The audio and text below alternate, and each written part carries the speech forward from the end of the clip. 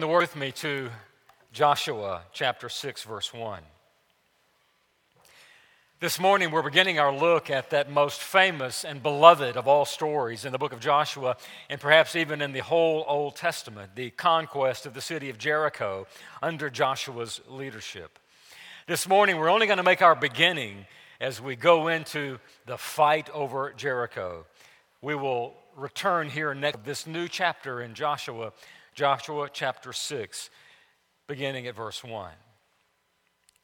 Now Jericho was shut up inside and outside because of the people of Israel. None went out and none came in. And the Lord said to Joshua, "See, I have given Jericho into your hand with its king and mighty men of valor. You shall march around the city, all the men of war going around the city once. Thus you shall do for 6 days. 7 priests shall bear 7 trumpets of ram's horns before the ark. On the 7th day you shall march around the city 7 times, and the priests shall blow the trumpets. And when they make a long blast with the ram's horn, when you hear the sound of the trumpet, then all the people shall shout with a great shout, and the wall of the city will fall down flat, go up everyone straight before him." So Joshua, the son of Nun, called the priests and said to them, "Take up the ark of the covenant, and let 7 priests bear the 7 trumpets of ram's horns before the ark of the Lord." And he said to the people, "Go forward, march around the city. Let the armed men pass on before the ark of the Lord." The word of our God stands forever. May he bless its proclamation and its hearing. Well, last Lord's Day, we gathered together and we considered the scene that immediately precedes chapter 6, the ending of chapter 5. And we recall that something amazing happened. Joshua was being prepared for the battle. He was being prepared by the Lord for the coming invasion. And we read that the commander of the army of the Lord, this strange man bearing a sword in his hand, appeared to Joshua very suddenly without any warning. When this man appeared, Joshua fell on his face to the earth and he worshiped the man with the sword. And we identified that man as none other than our Lord Jesus Christ. Our Lord makes an Old Testament appearance at that strategic moment in Joshua's life, in that moment so critical to the life of Israel. And the Lord spoke to Joshua. The Lord encouraged Joshua. The Lord prepared him for battle. And the point we made, the critical point we made, is that the worship of our Lord God and his beloved Son must precede and set the stage for all that is done in his service. Worship is fundamental and primary. Then and only then comes obedience and service and the engagement in the good fight of faith. Worship, the worship of our triune God, drives everything. And the heart of worship is obedience. There is no true worship without obedience. And so having worshiped the Lord himself who appeared to Joshua there on the banks of the Jordan River, Joshua is now ready to do what the Lord commanded. His heart is now properly focused. His perspective has been corrected. He sees the battle not through human eyes, but he sees the battle that's coming through the eyes of the commander of the Lord of hosts. And so the Lord then commands Joshua. And the last words of chapter 5 are so instructive. And Joshua did so. The Lord said, "Joshua, fight. Joshua, worship. Joshua, take off your shoes." And Joshua obeys. He submits to the great warrior. And now Joshua, having worshiped and having submitted, having met the Lord, having seen the one in charge, having determined whose battle it really is, he is now ready to lead the people to do the will of the Lord. He's ready to lead the people to follow God's plan. He's ready to lead the people to fight the good fight of faith, God's holy war, God's objective. He is ready now to be loyal, to be faithful, all for the glory of the Lord. And then we come to verse 1. and we're reintroduced to the name of that city we know so well, that infamous, notorious city, the city of the moon, Jericho.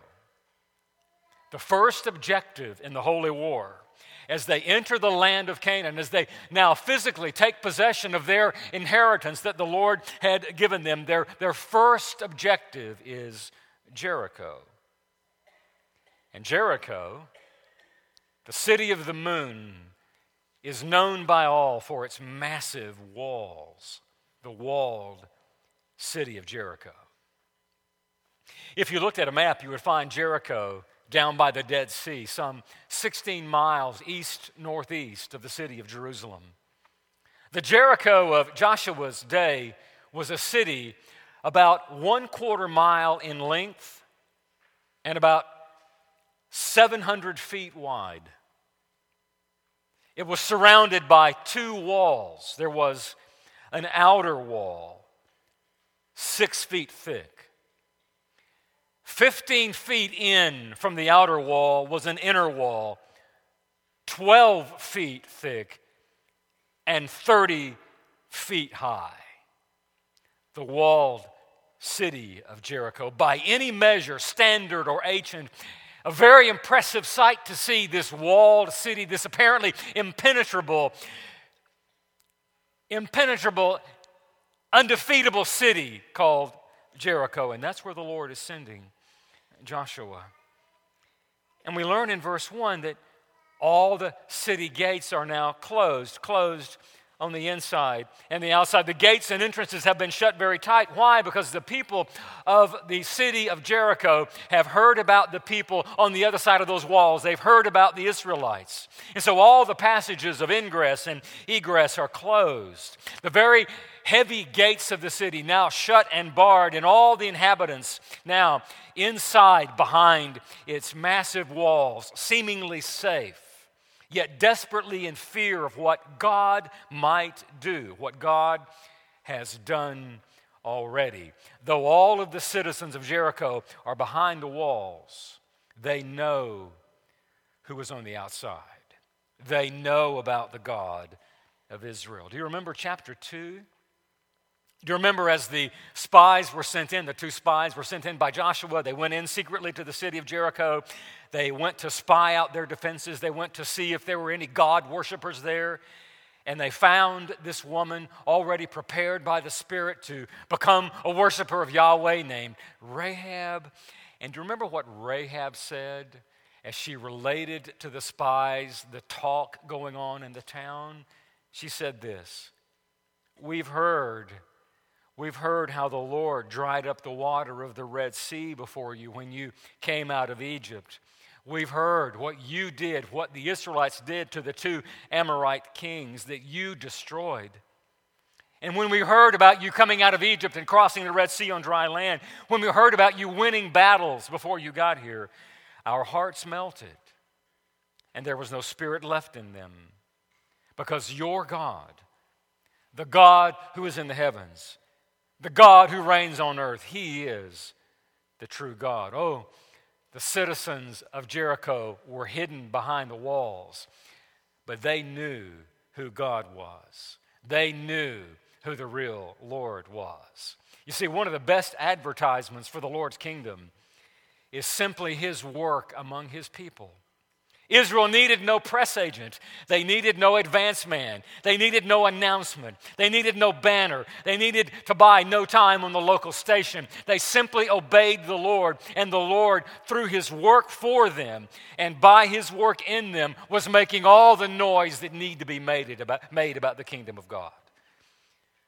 They knew that Yahweh was real.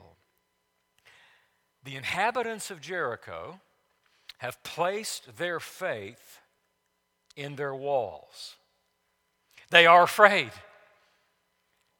The true Lord, the true God, is coming to town. And they hide behind their walls, but they place their faith in their walls, even as they are afraid of the one true God. They have these walls that they so trust in. And as we stop and reflect upon that that interesting observation made in chapter 6, verse 1, there are some lessons to be learned for sure. And the first thing we want to observe as we consider verse number 1 is that the shutting of the city gates and the closing down of all entrances and exits signals Jericho's official rejection of the mercy and grace of God. They are now officially a closed city. They will not receive the message of this God who has come to their city. The spies had been there looking for ways that Jericho might be defeated, and even looking for those who might be ready to believe. And these spies find one woman, Rahab, and her family. Time had gone by. For 400 years, the Lord had been merciful to those Canaanites living in that land. He had spared them his wrath for 400 years. And even between the time when Rahab heard and Rahab delivered the spies safely back out of that city, and when Israel now came knocking on their doors, during that span of time, there was grace. There was an opportunity for the citizens of Jericho to repent. They could have repented, but they didn't. They shut their doors. They stood behind their walls, and now they've officially said no. They refuse, in a most definitive way, they refuse to hear the message of Israel. Now, grace has been spurned. Mercy has been rebuffed. And the time of repentance is over. No longer will grace be extended to Jericho. The clock on Jericho that's been ticking for over 4 centuries has reached midnight. Judgment Day has arrived. And now there's no more mercy. There is no more time left to receive what God has offered. And what a lesson there is. We often read the story of Jericho. We know what's going to happen. We know what happens later in the book of Joshua. We know how the Lord brings destruction. And we often simply assume that God is being harsh. The critics say God is being harsh. God is not showing mercy. But the opposite is really the truth. God has given abundant mercy to these people. They indeed will be utterly destroyed, but not because God has been merciless. No, indeed, God has been long-suffering. Mercy extended generation after generation, time after time, opportunity after opportunity, but they would not. And now the unthinkable consequences will be played out upon them. There is no more time to make things right with God. If you and if I steadfastly refuse mercy, there will come a day when judgment will fall, and that day of reckoning has arrived in Jericho, and now there's no way to stop it. And the lessons are these. It is a grave danger to procrastinate with the grace of God. When God's grace and mercy are offered, the waiting game is a dangerous game to play. Sinners can never assume that there will be grace tomorrow. Today is the day of salvation, and it is the only day that we have. Today is the day of salvation. Soon the sun will go down on the grace of God.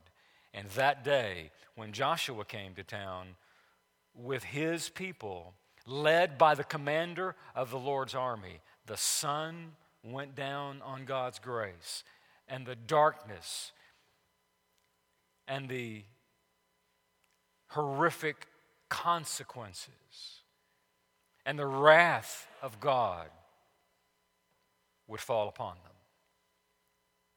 But we also learn how thoroughly deceived and deluded people can be who turn away from God's mercy.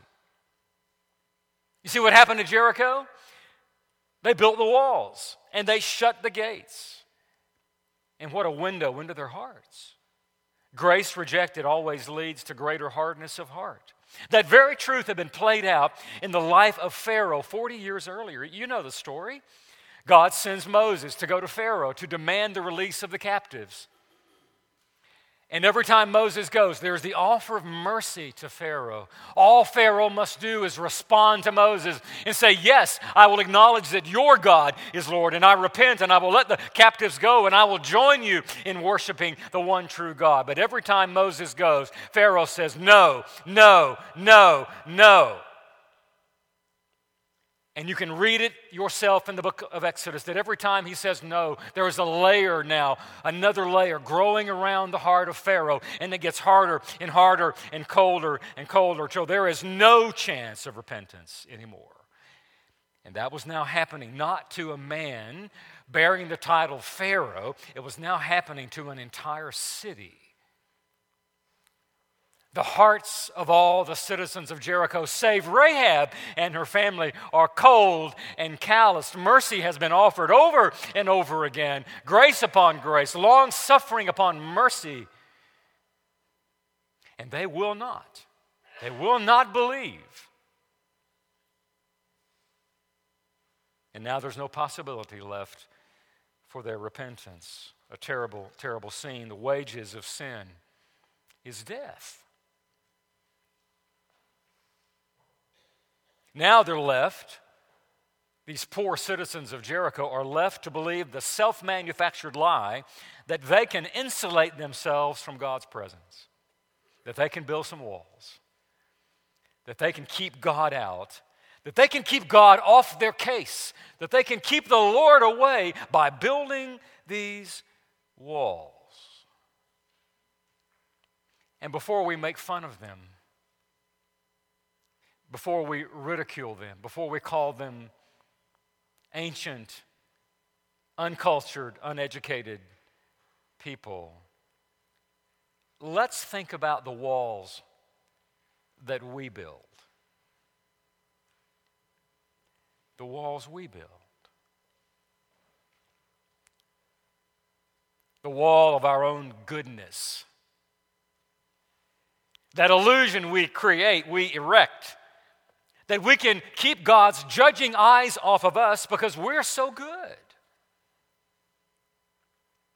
It is a self-perpetuated lie, but when we believe that we have no sins, that we don't have any real sins to confess.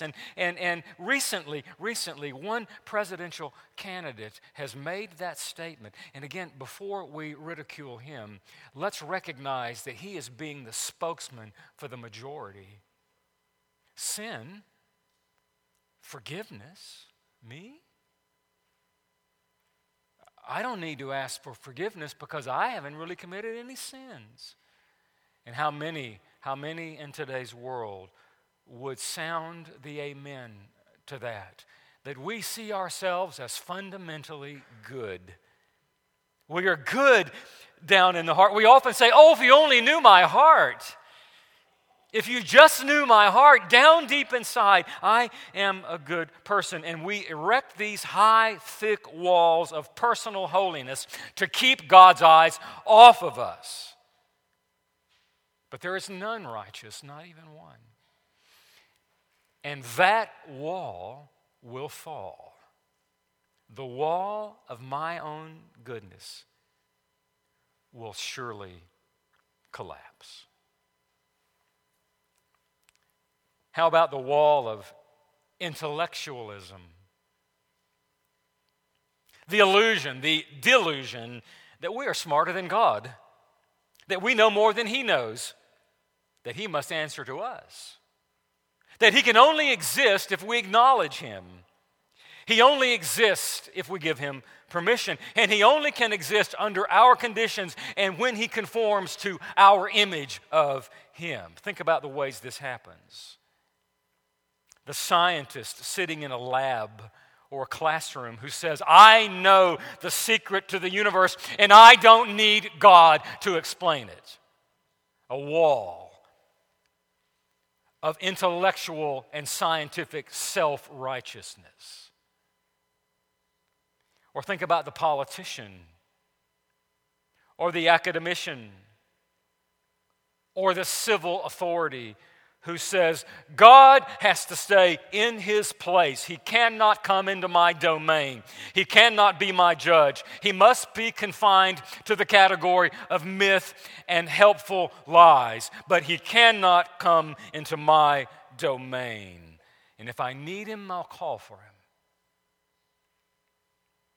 This one is a particular danger in our beloved city. The wall of intellectualism, with our history of accomplishments, with our great reputation for learning. We have put a man on the moon. We are going to send a man or men to Mars and beyond. We have conquered space here. We have harnessed the power of the atom here. We have mastered the laws of the universe. We in this city have discovered the secret to life. We've solved the problems of the world. We're defending freedom against all aggressors. Look at what we've done. And yet we forget that this very hour, as the word says, he who sits in the heavens laughs.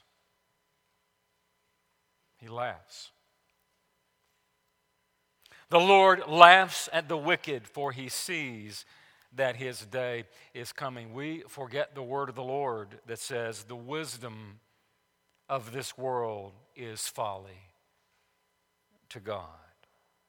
And that wall of intellectual self-righteousness will fall.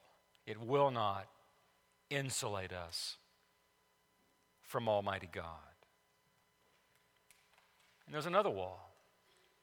The wall of arrogance and pride. This is the wall that makes the claim, I can live as I choose. No one will tell me what to do. I'm fine by myself. I can build my own kingdom. I can control my own fate. I can define good as I choose to define it. I am accountable to no one. It's my body. It's my mind. I can do as I please. I am in full control. But like all those other walls, those walls of Jericho will come a-tumbling down. And what a mighty crash there will be. We can explain the building of those walls to keep out God this way. The word says, the wicked and the unbelieving have exchanged the truth of God for a lie. They worship and serve the creature rather than the Creator. Satan, the god of this world, has blinded the minds of the unbelieving. They believe irrational things. They believe things that lead to futility, like you could build a wall to keep out the God who made heaven and earth. No, it isn't rational, but sin is not rational. Rebellion against the Lord is not rational. And when men and women reject God's grace, they build walls like that. They build walls, and they become fools. Their hearts are darkened. They are morally blind. They are irrational, deluded, deceived, because the Lord will have the final word, come what may.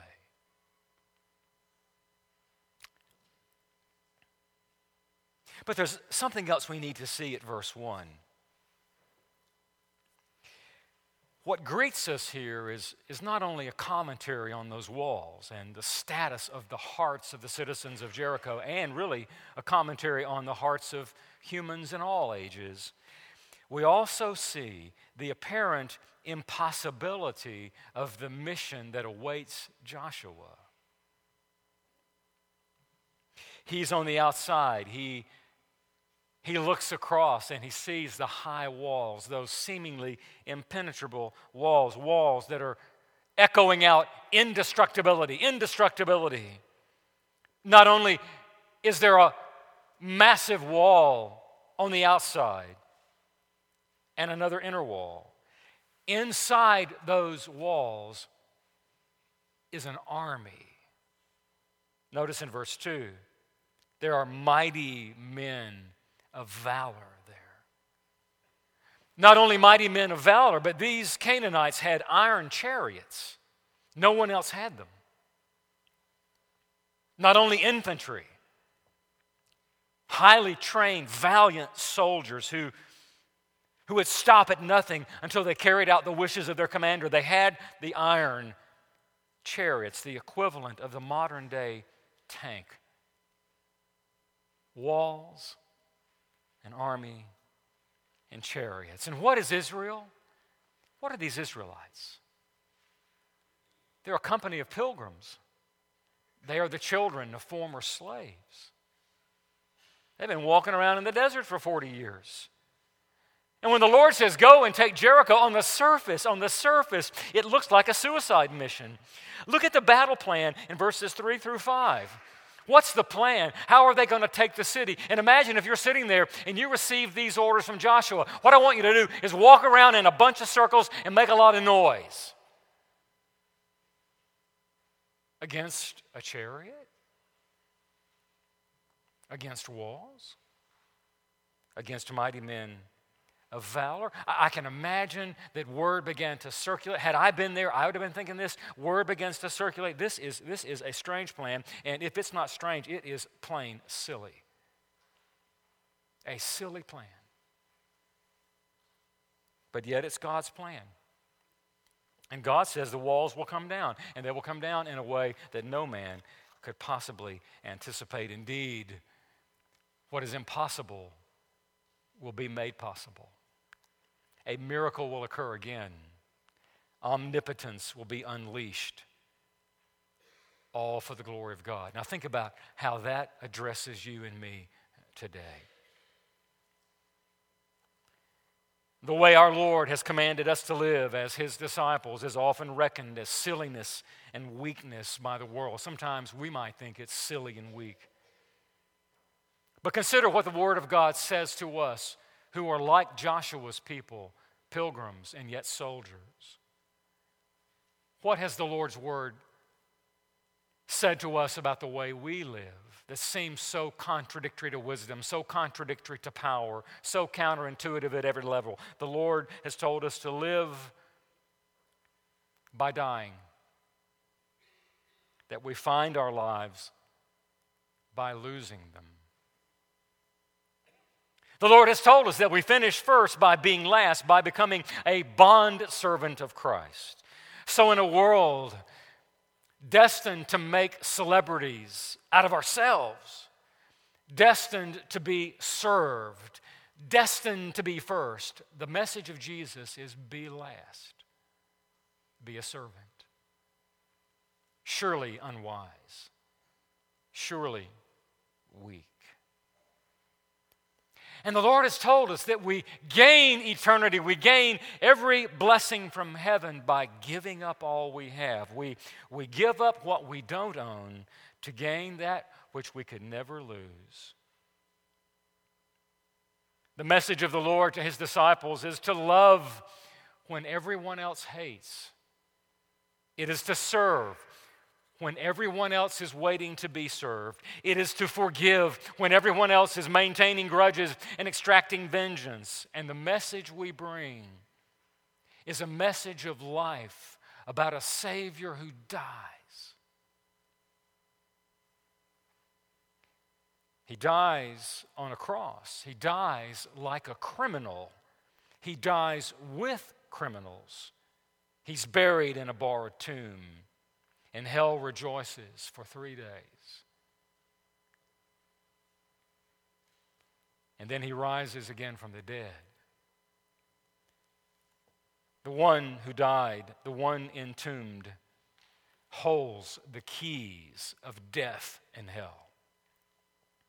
He lives by dying, and so do His people. Our task is the same. It looks silly. It looks weak. But it's God's plan. It is God's plan. And He will get the victory. And then notice verse 2, and this is about as far as we will go in our journey to Jericho this morning. But look at verse 2.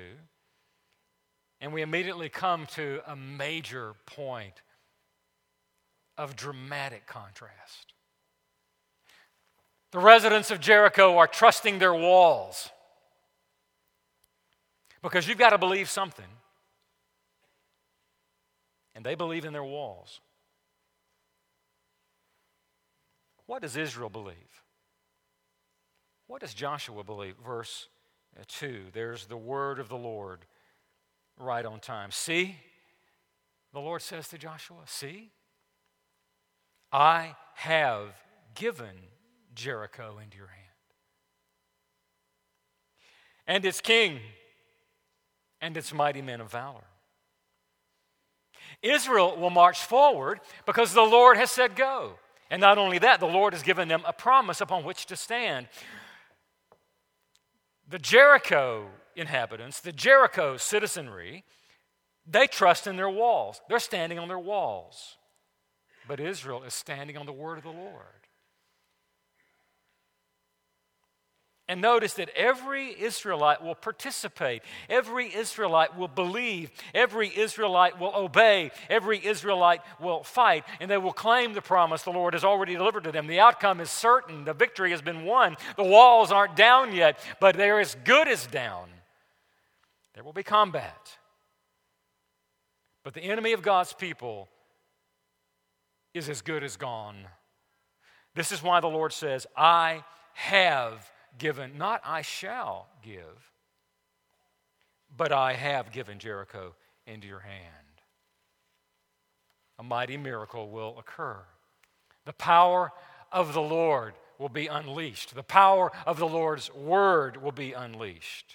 And here is one of those places, one of the early places in the Bible where we see what true faith really is. What is real faith?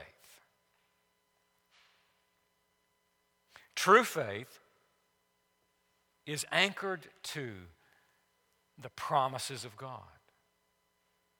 True faith doesn't build its own foundation. It doesn't build its own walls. True faith listens for the word of the Lord. True faith has an object, and that object is not suspended in air. That object is not based on wishes or dreams or what we manufacture. That object is the word of the Lord. I have given Jericho into your hand. And the response then is to act as if it's true. To act. In this case, they will prove their faith by marching. They will march as a little army of pilgrims toward an impenetrable fortress, even though their destruction, Israel's destruction, seems to be a foregone conclusion. They will not believe what their eyes tell them. They will not receive the data from their senses and interpret it as necessarily true. They will hear the word of the Lord, and He has said, those walls will fall. Now march, believe me, trust me. I'm going to fight for you. And they must do that. The plan is odd, but it's the Lord's plan. You'll march and you'll march and you'll march, and on the last day of the week you will march 7 times, and the people will hear the trumpet, and then they will shout, and then every one of you will go straight up before you. All will participate. All will march. All will shout. All will go up. Every one of them, every individual Israelite will stand upon the word of God, but they will stand together as one nation, made up of people who are believing the promise, who have heard, who now obey, who are the people of God. Each one, each man, each child, each woman exercising their faith in Yahweh, believing that what He says is true. Now, how do I know all of this is going on? How do I know this is the point? Listen to the author of Hebrews. Many, many centuries after the fall of the walls of Jericho, the author of the New Testament epistle to the Hebrews reaches back to that event, and he says this: by faith, the walls of Jericho came down. By faith. Had Israel not believed, had they not marched, had they not shouted, Had they not prepared to fight, those walls would still be there to this hour. But they came down by faith. Faith comes by hearing, hearing through the word of Christ. The commander of the Lord's army said, "March and shout," and Jericho would fall. And that's all they needed. Faith stands on the word of the Lord. There is no other foundation. Now you hold your place right there, because we will return next Lord's Day and go further into this amazing story. But just for a moment, a very, very fleeting connection needs to be made, a quick thought, a quick connection. We are like Old Testament Israel. They were the church in her infancy. Like them, we've been saved by grace through faith, also to worship, also to believe, to obey, and to fight. And like them, our faith in Christ is the secret to God's glorification. Our faith in Christ is the way that God's plans will be accomplished. And everything depends upon our response to His Word. Humanly speaking, we must believe His Word. We must claim His promises. We must obey His Word. We must conform our lives to His Word. We must trust in no other foundation than His Word. We cannot build our own walls. We cannot trust in those things our hands have made. We must believe the word of the Lord, and we must act accordingly. And when we follow our Savior toward Jericho, victory will come. Enemies will flee in fear, and the walls will fall one day. Praise His name.